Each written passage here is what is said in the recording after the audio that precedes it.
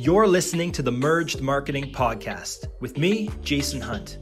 The mission with this show is to discuss all things marketing, sales, and mindset. It's my hope for entrepreneurs like you to get the most from your efforts so that you can focus on what you do best. Let's go. Hey guys, this is episode 127 of the Merged Marketing Podcast. And in this episode, we are going to geek out on content marketing. I'm talking to James Scherer, who's the VP of Growth of Codeless, a content marketing agency working with unicorns like Monday.com to drive growth through content at a huge scale. Now, if you're an entrepreneur or small business owner or work even with a medium-sized business, you are still going to want to listen to this episode, as we are going to talk about some of the tactics that James is using for those big 10-figure brands on the SEO side of the fence and doing content marketing. It's an ever-changing industry, and we talk about the future of content marketing with James, where he sees things progressing as we continue to evolve in the digital marketing landscape. And I think you're going to be able to pull out some value bombs that you are going to be able to implement in your own business today that are going to lead to results within the next quarter. So without further ado, let's kick it to my chat with James Scherer. We are live. You're watching the Merged Marketing Podcast. You are listening to the Merged Marketing Podcast. This is episode 127. Today, I'm here with James Scherer, and we are talking about content marketing secrets behind some of those big 10-figure brands. James, welcome to the show. Thank you so much for having me, Jay. Looking forward to it. Definitely. And James is joining us today all the way from across the pond over in, is it England or Wales? I'm in Wales, actually. Yeah. Wales, that's right. Cardiff, rural part that no one knows about. That's it. There you go. Awesome. It threw me for a loop because I didn't recognize an accent, but you've only been there for a couple of years now, right? Yeah. So I'm from Seattle, and been here a little over a couple of years. Yeah. And that's where your company is based? No. So Codeless is completely remote. We don't have one person like in the same city at all. So it was started in the US and Colorado, and the majority of our staff and full-timers are in the US, but we have people over the world, and all of our freelancers are like properly all over the world. So there's about 25 like core staff that are spread out throughout, and then 75 odd freelancers now, which constantly hiring more to just kind of create the content that we're all about. Nice. Let our audience know, who is James Scherer and what led you to where you are today? James Scherer is the VP of Growth at Codeless.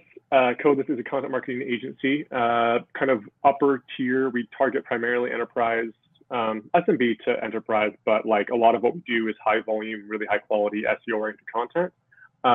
My background, so I graduated with an English degree into a world that was like, we don't need that. This was back in 2010. So I kind of went straight into marketing and fell haphazardly and serendipitously into content, and found that, there's something that I can do with this English degree, as well as a fascination and interest in digital marketing. And that was at a startup in Vancouver, Canada.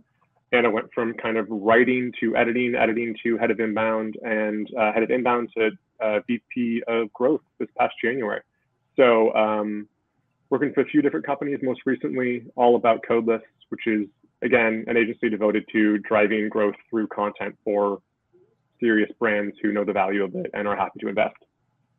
Nice. Amazing. So I guess the first question I want to ask are what are some of the big differences that you see in the content marketing landscape between some of those smaller businesses and smaller brands to those big brands, the 10-figure brands? What is the big difference between the two in terms of your approach? So in general, it's like with any kind of marketing strategy, the main difference between the enterprise level and the smaller or startup kind of approach is, one, scale, and B, how well you do all of the things. So the majority of startups and small businesses, they're aware of the best practices and they follow them as best they can. But when it comes to content optimization, production value, all of that kind of stuff, they do as much as they can within their kind of resources. Enterprise level companies do all of those things for every single piece across the board. And I think that the primary takeaway there is, for smaller businesses as well, is even if it means you're doing fewer, focus on quality, because you're not going to get anywhere with low quality, even at volume. So that's kind of a core quality difference. The scale thing, there's a constant conversation around quantity versus quality within the content marketing space. And I'm one of those people who's kind of on the fence. I have seen a lot of businesses succeed by publishing a high volume of reasonably good content and seeing what of that sticks against Google. And this is kind of where I'm at right now. This is my philosophy currently, is publish a significant volume of content and then see what Google naturally likes.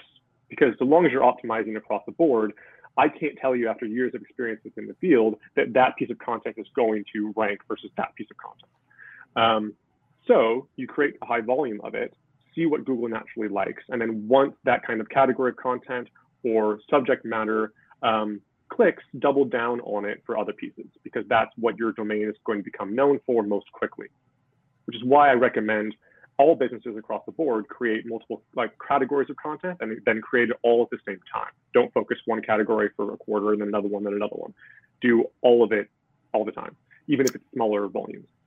And when you say categories, could it be, for example, the list of services and those all broken down into separate categories and writing content for all those services to see which one's kind of that low-hanging fruit that's getting the visibility?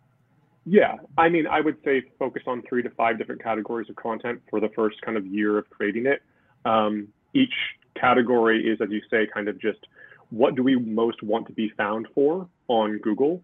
And you don't think about that in terms of keywords or even pillar pieces of content, but more like if you're a project management tool, you want to be found for project management in general, but also maybe productivity, maybe working from home and hybrid workspace kind of environments and how to improve those and work within your team to make those better. So those would be categories of content. And then, within each one of those categories, project management would be kind of like your pie in the sky. If we rank first for this, like we can all retire kind of key phrase. Those are your pillars. And each one of your pillars has category focused support content. Within each category, identify 3 to 5 pillars and then support them with shorter form, still SEO oriented support content, internal linking to the pillars, but do the pillars first. And that's the other key difference is a lot of brands, small business especially, they're far more haphazard with their content strategy. Enterprise level, you need to be extremely intentional with every single piece of content you create. You need to know what you're targeting, how you're going to support it, what you're going to do to promote it. And if it starts ranking, how are you going to double down on that success and that traffic that you're seeing from it? Far more planning goes in, I would say, with enterprise level than startups who just feel like they need to just get it out there as soon as possible.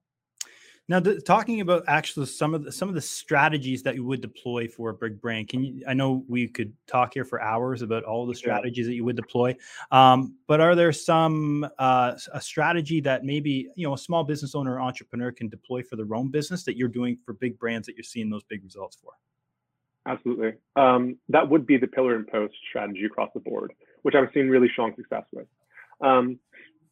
Breaking that down, so we have a client, they're called Early Bird. They came to us with 0 domain authority, really, in like 30 or something. They didn't have a blog at the time. And we got together with them to brainstorm categories of content that they wanted to be found for. We identified 3 categories. And then in the first kind of quarter of work, wrote pillar pieces and support content for within each category. Now with them, they do kind of financial gifting. They're an app or primarily focused to like parents and families to give to young people and minors. Within one of so the category that happened to click with them most was gifting. So financial gifting, tax complications and concerns around gifting financially, financial gifts. And I think the main strategy that we implemented there is not just early creation of the pillars, but also once that category clicked and we saw a few ranking URLs, not even necessarily the pillars, but we said, okay, this category, I have everything, we reviewed its performance. And we said, okay, we're going to double down on this in Q2.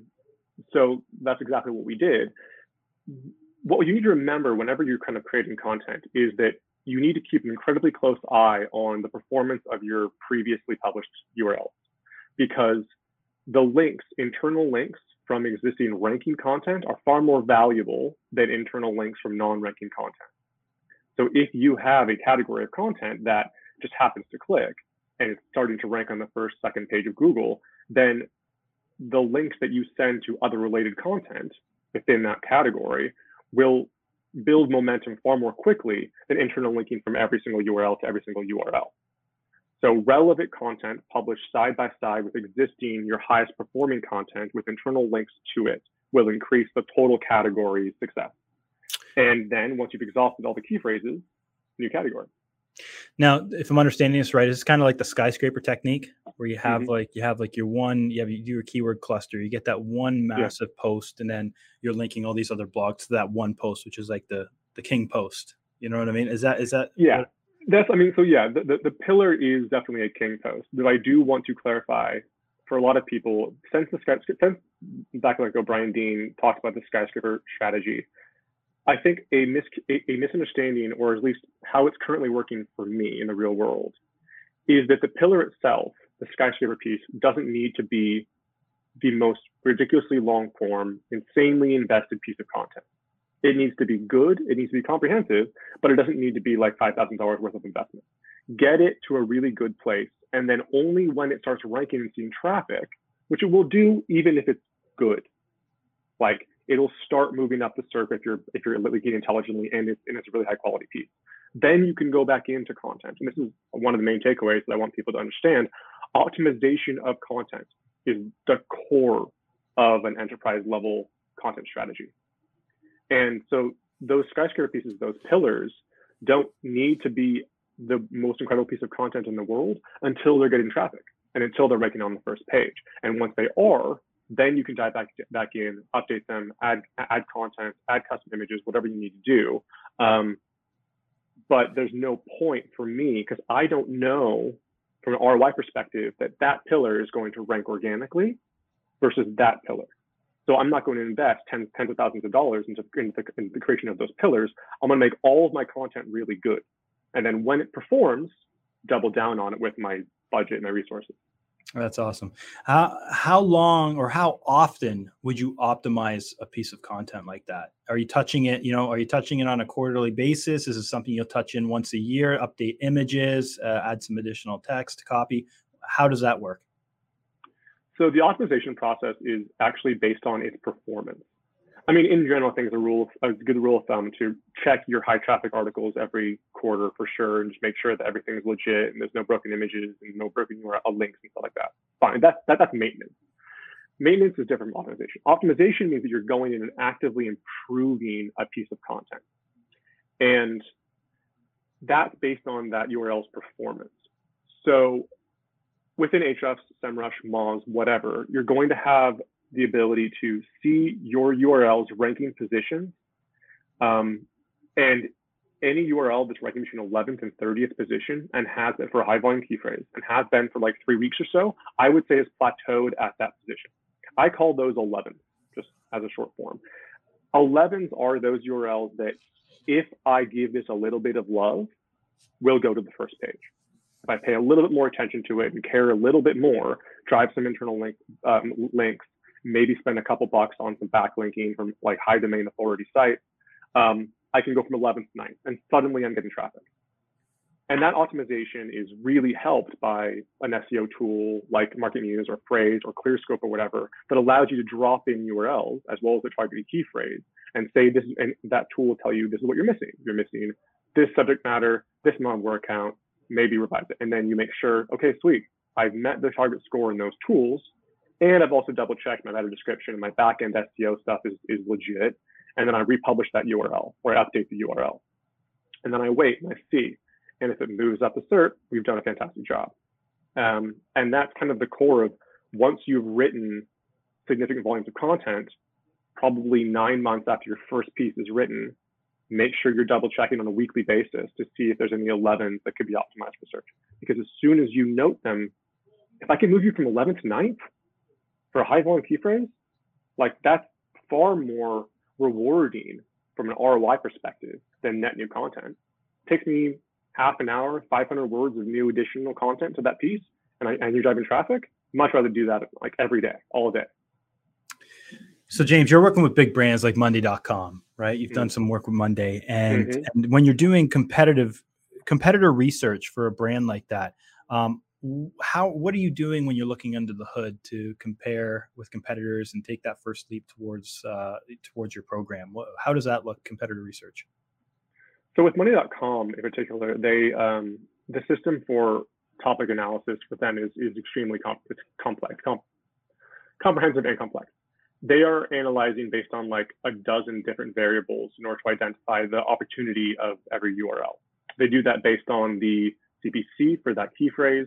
They do that based on a kind of a je ne sais quoi intent gut feeling 1 to 10 score system, as well as the volume, as well as the competitiveness of the key phrase itself, and a bunch of other stuff. And I do think that there's some legitimacy to that. There is definitely value in not just relying exclusively on search volume for a given key phrase. Also take a look at it and say how important is ranking for that key phrase to our company, and what do we see? What is that going to do? What are the readers looking for, and how can we address that with not just the content but also platform? So they have a very comprehensive topic analysis kind of process. With them as well, because when they came to us, they already had a domain authority of 79, I think. They're now about 85. The process for topic identification is very different because they can go after far more competitive key phrases that are far more competitive than an early stage business can. That doesn't mean there's not content out there for early stage businesses in every single vertical. Like I work with businesses of all size and shapes, and there's literally always something, even if you have to stretch a little bit.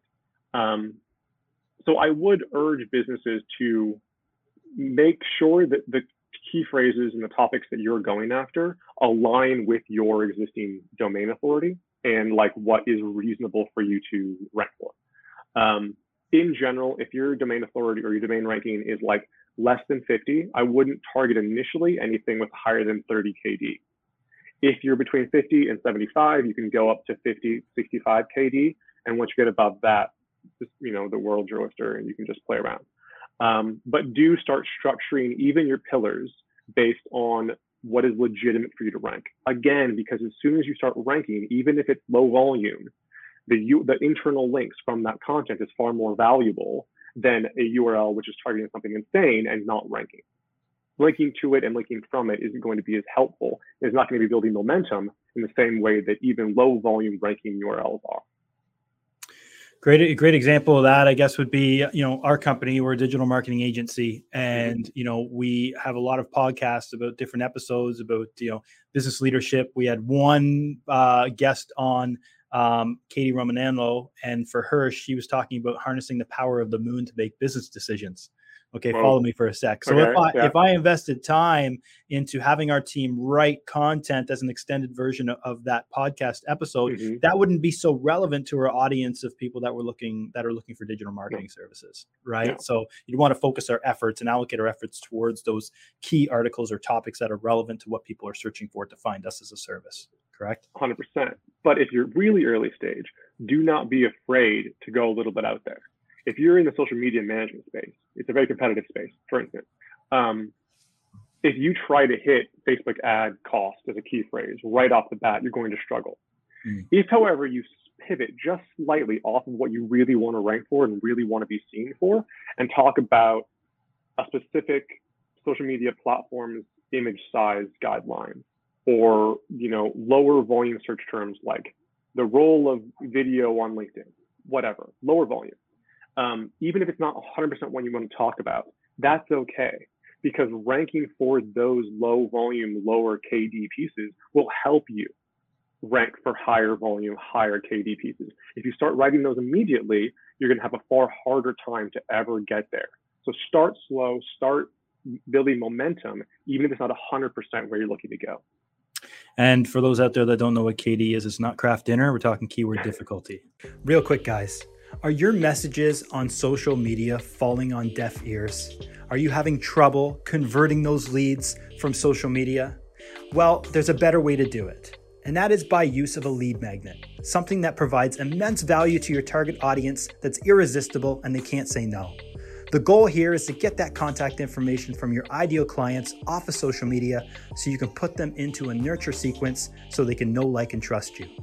If this sounds of interest to you, we've done dozens and dozens and dozens of these type of campaigns for our clients, and we can help you out as well. Head on over to merged.ca and book your discovery call today. merged.ca. So, I do want to get to this question, and that's about the future of content marketing. With the emergence of Jarvis/Jasper AI and things like that for writing content, where do you see content marketing going in the next half decade, next 5 years? So my gut instinct is so I've tried a few of the AI. Let's talk really briefly about like the role of software in content creation. And I think AI is an interesting one. Google is getting extremely good at identifying what thought leadership looks like and rewarding not just comprehensiveness of content, but also engagement and page experience and all the user experience side of content. We've known for a long time that like things like bounce rate and time on page are important variables for SEO. I think that is going to become more and more true. Since the page algorithm update in May, June, I think they're telling us the most important thing you can do is provide a good experience for the reader, whether through, ideally both, really high quality content, but also page design and blog design that aligns with that. As a result of that, I don't think that AI generated content is going to see a massive explosion, simply because by definition, it can't bring anything new to the table. It is getting pretty good, especially, and it will work within certain verticals. I think financial vertical, medical, possibly, and B2C e-commerce, I think, where you can just plug in a directory of existing data and have it kind of take that into content, will. But in the B2B and SaaS space, I'm not seeing it as it's going like it's going to explode, because those verticals are changing constantly. What works there, what people are recommending changes constantly. And being able to bring something new to the table to talk about is what seems to be getting rewarded, especially because the 10,000 word article doesn't really work anymore. Like, that's bad page experience. And we're seeing those decline in the SERP across a few of our clients. Does that mean that AI doesn't have a role? Absolutely not. We use a number of different tools. I've mentioned a couple of them today to help us facilitate the content production process. I think that's just going to become more and more a thing. Being able to see what the existing SERP is included in their articles, subject matter wise, key phrase wise, what their headers are, what data they're getting in from where, and been able to pull that together and then add your own thought leadership on top of it to create a higher quality article is extremely helpful.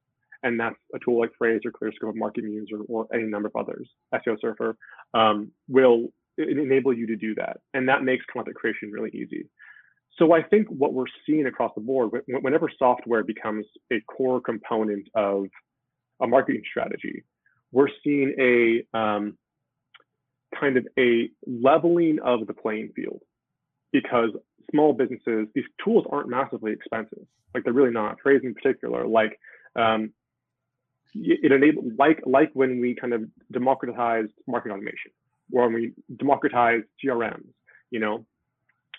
it allowed smaller businesses to take advantage of all of these quote unquote big brand enterprise level strategies, like easily optimizing a piece of content.